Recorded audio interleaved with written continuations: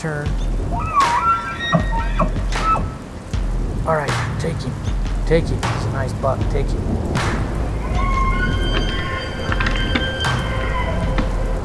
Heck yeah, buddy. Awesome shot. He's going down. Welcome to the Hunt and Fish Network podcast. All right, ladies and gents, welcome back to another episode of the Hunt and Fish Network podcast. I'm your host, Ed Woolley, a.k.a. Mr. Muley Tynes. And today on episode 9, we've got the infamous Rusty Farnsworth from Utah with Rusty Farnsworth Outfitting. What's going on, buddy? Doing good. How about you? Not too bad, man. You want to start off with a little introduction for the podcast listeners? Yeah. So, obviously my name's Rusty Farnsworth. I live in northeastern Utah in a little town called Mountain Home. It's just a little tiny community, farming and ranching community, and most people here either ranch or work in the oil fields. I live just 5 minutes down the road from where I grew up, and kind of got started in hunting. From my dad. My family has always been big time into the outdoors. My dad's always been really adventurous, and so we was always in the backcountry growing up with pack animals, and we've had my dad used to run a guide service with llamas, so I've been around a lot of pack llamas. And then as he got older, we switched over to horses, and eventually I got into mules. And but anyways, I've been going with my dad in the mountains and hunting ever since I was just a little tiny kid, and that's kind of how I got the interest in it. And then I started guiding. Oh shoot, it was, I think, back in about 2008. I went to work for an outfitter up in Idaho guiding bear hunts, and then everything just kind of rolled on from there, and finally started my own gig, and here we are today. Heck yeah, man. Of course, I guess you just kind of told us how the outfit got started. Is there anything else you want to add to that on how it got, the Rusty Farnsworth Outfitting got started? Well, so I guided bear hunts for a few years, and as I got more into it, I had clients asking me about what type of animals we could hunt closer to where I live or whatever. And so started guiding for some outfitters around here locally. And of course, all the hunts I was doing was backcountry hunts off a stock.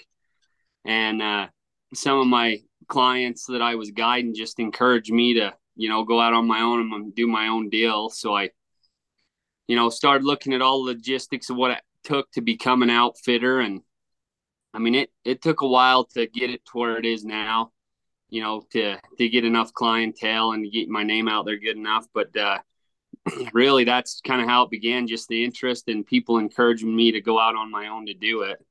And, here we are now where we've got plenty of hunts to do. So it's been good. Heck yeah, dude. What's your favorite thing about guiding? Well, I would obviously I just love to hunt. So, one of the perks obviously of being a guide or outfitter is you're constantly in the woods hunting, and I just love to do that. But I think one of my favorite things about it is, there's a lot of people out there who don't get to hunt as much as I or maybe you do. And some of those people, like, it's their dream just to come out west and to kill a big game animal. And I think that's my favorite part of it is helping people achieve their dreams and fulfill a life goal or a lifelong dream that they have to come and harvest one of these animals and to help them do it and to be a part of it. That's probably my most favorite thing about it. Yeah, for sure. Nothing like seeing a guy from the east come out of the west and shoot his first elk or deer on the mountain. Yeah, for sure. What are the key traits in a good outfitter, and what should a client look for in an outfitter when they're hiring an outfitter or guide? I know, obviously I do most stuff myself, even when I hunt other states and stuff. But if I were to hire an outfitter, I think the number one thing I personally would look for is somebody that loves to hunt and is just obsessed with it as I am. It's uh, you can go hunting. There's a lot of outfitters out there, but not everybody's going to love it. To some of those guys, it's just a job. But then you got other guys you can go with who they eat it up. And that even though you might kill the animal, that animal means as much to them as it does to the client. And that is the type of outfitter I would be looking for. You want somebody who obviously has good references. I would definitely check references when you talk to hunters, and there's you can't please everybody, so every outfitter might have a bad, you might hear a bad word or two about them. But I would definitely check with references and just see how they are, if they're a people person, how they treat people, and because when you go on your hunt, you want to enjoy being with those people. If it's not enjoyable to be with the person that's guiding you, it can ruin your hunt in a hurry. Yeah. But I would sure. say the biggest thing is it needs to be somebody who just loves to hunt, and I think if you get a guy like that, you'll be just fine. Yeah, I think if you talk to him enough before the hunt starts, you're going to have a good idea of when you get there what to expect. Yeah, you can tell a lot just visiting with them over the phone. So Yeah, hopefully you don't get any surprises when you get to camp, right? unfortunately, I think that does happen. But just do your research and follow up with those references, and you'll be fine. You got a hunting story you want to share that stands out from over the years? Yeah, I was actually thinking about that this morning. So a few years ago, I killed a buck up here on the South Slope Yellowstone unit here in Utah, general season. And my family and I were doing a deer drive, and we had I was one of the drivers driving back towards, guys that were sitting. And I had just about got to the end of the drive, and I could, see a hunter sitting down the ridge below me with, the horses tied up and stuff. And as I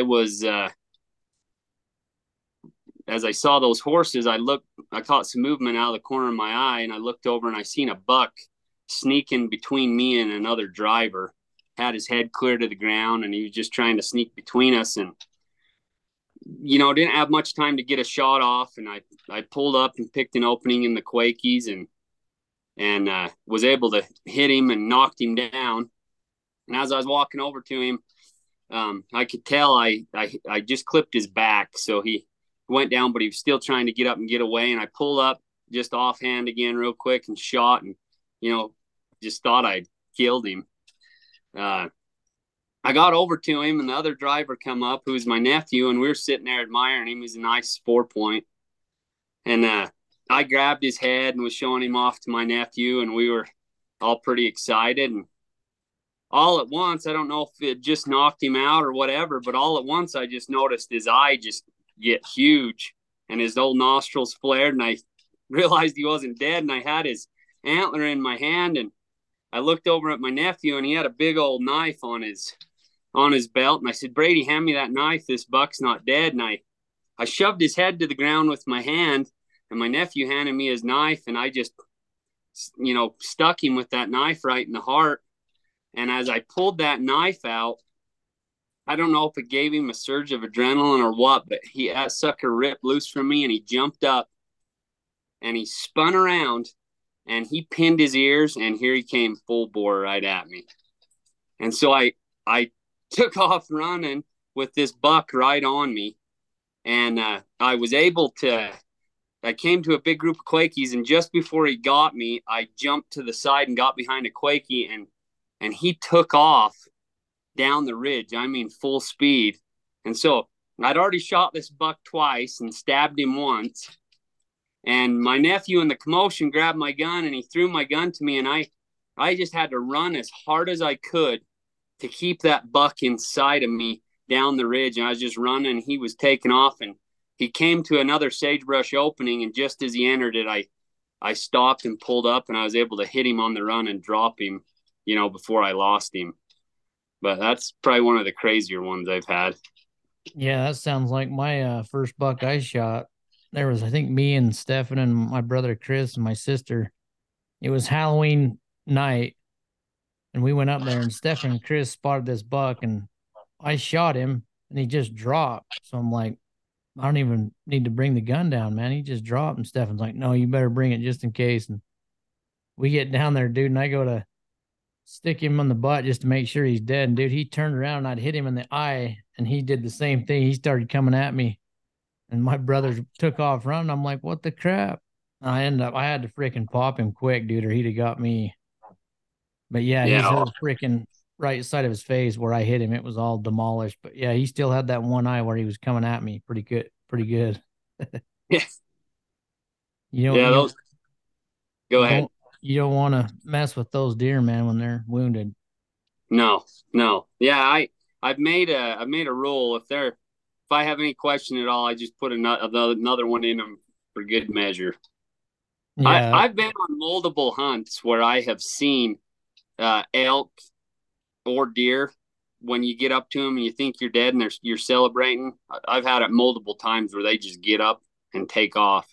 My nephew one year had a youth tag out up here on the general, and he shot a bull, his first bull. He was so excited, and I was literally standing on the bull, and we were celebrating. And I noticed that same thing, that eye opened up, and the bull was kind of on a hillside with his horn wedged under his back. And I just grabbed my nephew and I said, here, just shoot him again right here in the heart. And he literally had his barrel on the bull's chest, like poking the bull. And he was just getting ready to pull the trigger. And my dad said, no, Bodie, don't shoot him there. He says, if you hit him there, you could hit his antler on the other side of him. And I kid you not, in the time my nephew was just trying to move the angle of his rifle, that bull jumped up and was gone. And we never saw him again. Holy crap. So That's crazy. put another one in them for good measure, for That's sure. right. If they're still twitching a little bit, you got to give them one more. Yeah, just give them another one.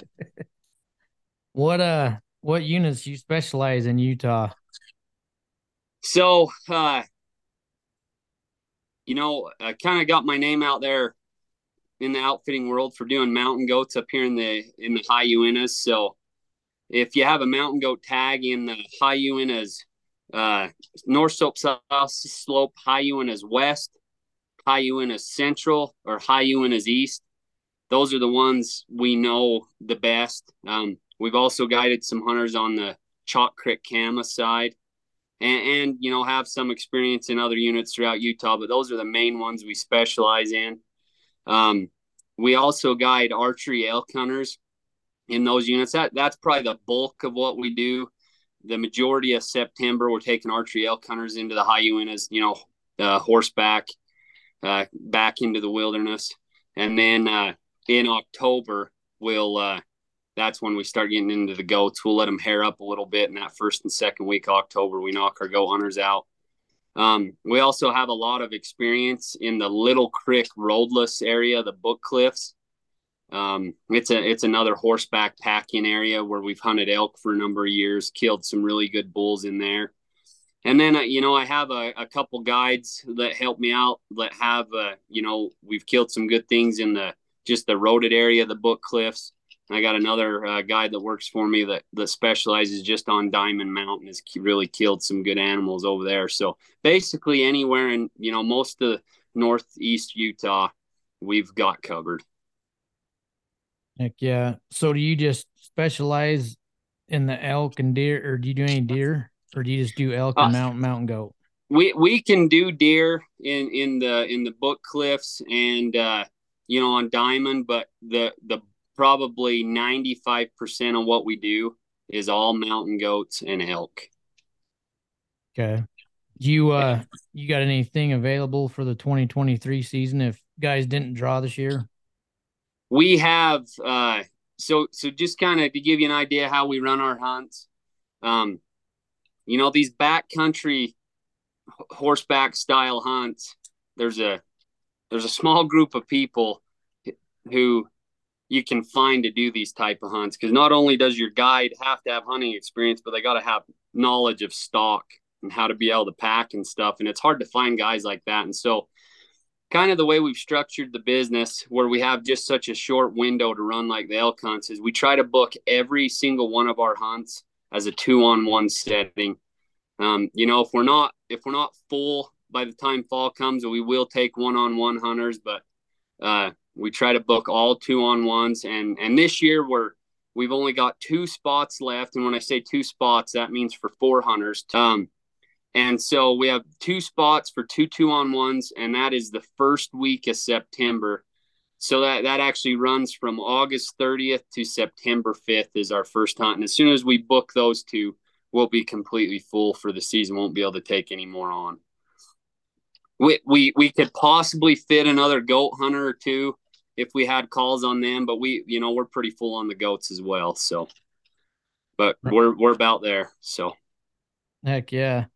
Kind of tell us like a day of the hunt, or like if a John Doe calls and says, "Hey, I want to book this hunt," and he books it with you. Where do you kind of give us a rundown on where they fly into? Do they rent a car? Do you pick them up? Kind of how the whole hunt goes down on the 5-day deal. Okay. So, typically, the airport closest to where we hunt out of is Vernal, Utah, and it's a small airport, but it has connecting flights from Denver. And so typically what we'll do if hunters are coming from the Midwest or back east, we'll encourage them to fly into Vernal, because then they only have a half hour drive to be close to one of the trailheads. So that's the pros of flying into Vernal. One of the cons of flying into Vernal is the fact that it's harder to get rental cars out of Vernal. Most of our hunters have been successful doing it, but it's not as easy as, say, Salt Lake. Where if you fly into Salt Lake, you're going to have, a 2.5 hour drive to get to us, but you'll easily be able to get a rental car. So we typically have our hunters fly into Vernal, but that we kind of let them. We just give them those 2 options, and we let them decide from there. We're so hooked up that time of year dealing with all of our stock and stuff. We don't pick our hunters up at the airport. If somebody for some reason couldn't find transportation, we can make arrangements. But for the most part, we just tell our hunters when to meet us at the trailhead. So they'll usually fly in the day before, get a room in. Usually they'll stay in Roosevelt. That's kind of the closest town to all the trailheads we run out of. And then they will, the next morning, we'll drop them a pin, and the next morning we'll give them a time, and they'll meet us at the trailhead. And then the way we structure these hunts is they're 7 days, so it's a week-long deal, but 2 of those days are travel in and out of the high country. So the first day, they'll show up, we'll get all their gear organized, we'll pack them up on the mules, and then you're literally all day getting into the camps. We have camps that are 3 hours in on the horses. We have camps that are 8 hours in. And so, some camps take a little longer than others, but the majority of our camps, I would say, are that 5 to 8 hours in. And, we have some hunters usually pretty gung-ho. They want to get out that first night. But one thing we found is we're hunting at a high enough elevation that, we usually if we're going to have people get high altitude sickness, it's that first night. They'll get nauseated, they'll start throwing up. And one thing we've encouraged hunters to do is to get with their doctor and possibly get on a medication that help them with that. But so what we do is that first night we have them just stay in camp and just acclimate, and they'll just relax all night. And then kind of the way I've structured my hunts is in the mornings, we're usually hiking a long ways in the mornings trying to get in position for where we want to be. So we do pretty simple type breakfasts. We'll have donuts, bagels, oatmeal, just things that are quick or they can grab and eat as we're on the go. And then depending on the hunter or what the game we're in, usually we will take a lunch with us, or you could go back to camp if you're hunting close to camp and go out all day. And then when we come back at night, we'll have a big nice meal for the hunters, and then we do it again, and then we hunt them for 5 days. And then that 7th day, it takes all day to get them packed up and get them out of there and get them home. And then And then, those 3 weeks of the archery elk hunts, we'll do a week on, we'll have 1 day off, a week on, 1 day off, and a week on. And so it's a grind, but that's kind of how we've set it up for right now. Heck yeah. And on these mountain goat hunts, how many points does it take to draw something like that? Um, I I had a client. So, like for example, the High Uintas Central Unit, I had a client this year that I think pulled that tag with 17 points. But then I also had, and this is coming from a resident standpoint, obviously, um, had some clients put in for the West tag with 19 points, and a couple of those didn't get that. Well, at least they told me they had 19. We'll have to see for sure if that's what they had when the draws come out. But so it's going to take 18 to 20 points, and it seems like they creep up a point or two every year. And then non-residents, if a non-resident puts in for that, it's a lottery. So if you pull one of those tags, you're just really lucky. But there's also options where they could buy auction tags as well too if they wanted one, right? Yep. Yeah. So we got two of the auction tags this year. We got the High Uintas West tag and the High Uintas Central. And each year when the Utah conservation tags go on sale, they usually sell one of those tags out at the Western Hunting Expo. And then I believe the other one's sold this year. Can't remember if it was at the Wild Sheep Foundation or the FNAWS Banquet or whatever, but we'll be taking hunters in on both those this year. And then another thing that I forgot to mention is we also do the youth uh, rifle elk hunt, which is a draw here in Utah. They apply for that, and the kids get a hunt. This year it runs during the last week of our archery hunt, and it kind of overlaps there, and we'll have a handful of those this year as well, and we've had really good success on that in the past as well. Heck yeah. On the elk, what kind of bulls could guys expect on a hunt like that? I would say 90% of the bulls are going to be from raghorn up to 290 type bulls, with the majority of the bulls that you'll see will be from that 270 to 290 type range. But there is 300 plus potential. We typically each year will have guys miss or get on 300, and we even had a guy last year miss a 340 type bull with us. And I mean, obviously that's big for where we are, but 300 is now the question. But you're definitely going to see a lot of raghorns and 5 points, with the majority being that 270 to 290 type bull. Heck yeah. How does a guy get in contact with you if he wants to talk about booking a hunt? So you can check us out. We have an Instagram feed. It's Rusty Farnsworth Outfitting. You can check us out on there, or you can go look at our website, just rustyfarnsworthoutfitting.com.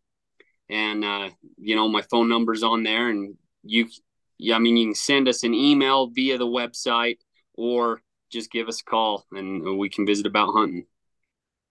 Right on, man. So yeah, if any of you guys are looking for a good time in the back country or wanting to chase after one of them badass mountain goats here in Utah, Rusty's the man, the myth, and legend. He knows what he's doing. He's the goat whisperer. Yeah, I don't But know about that. We try though. but yeah, if you're interested in a backcountry archery hunt for elk or you want to chase after a mountain goat, he's the man you need to get in touch with. Oh, Ed's actually going to come with us this year on a hunt, and he'll get to experience it. Yeah. Yeah, I'm hoping to get a video camera on that baby so we can do some cool stuff. Heck yeah. Well, right on, man. Is there anything else you want to shout out on here? One thing we haven't pushed a ton in the past. We're going to start trying to push it a little more. Is there's a lot of really good fishing opportunities in these high wilderness lakes where we live, and so that's something we're going to offer more in the future and try to focus a little more on during the summer months. Is packing people back in uh, to do those fishing trips, and then also we live. If you come straight down from Kings Peak, which is the highest peak in Utah, you have to come right past my house. And so that's another thing we could do, is we could be pack support for anybody wanting to hike Kings Peak. Heck yeah, man. Well, I appreciate you taking the time today to hop on the podcast. Yeah, anytime, man. We look forward to having you out this fall. Heck yeah, man. I appreciate it.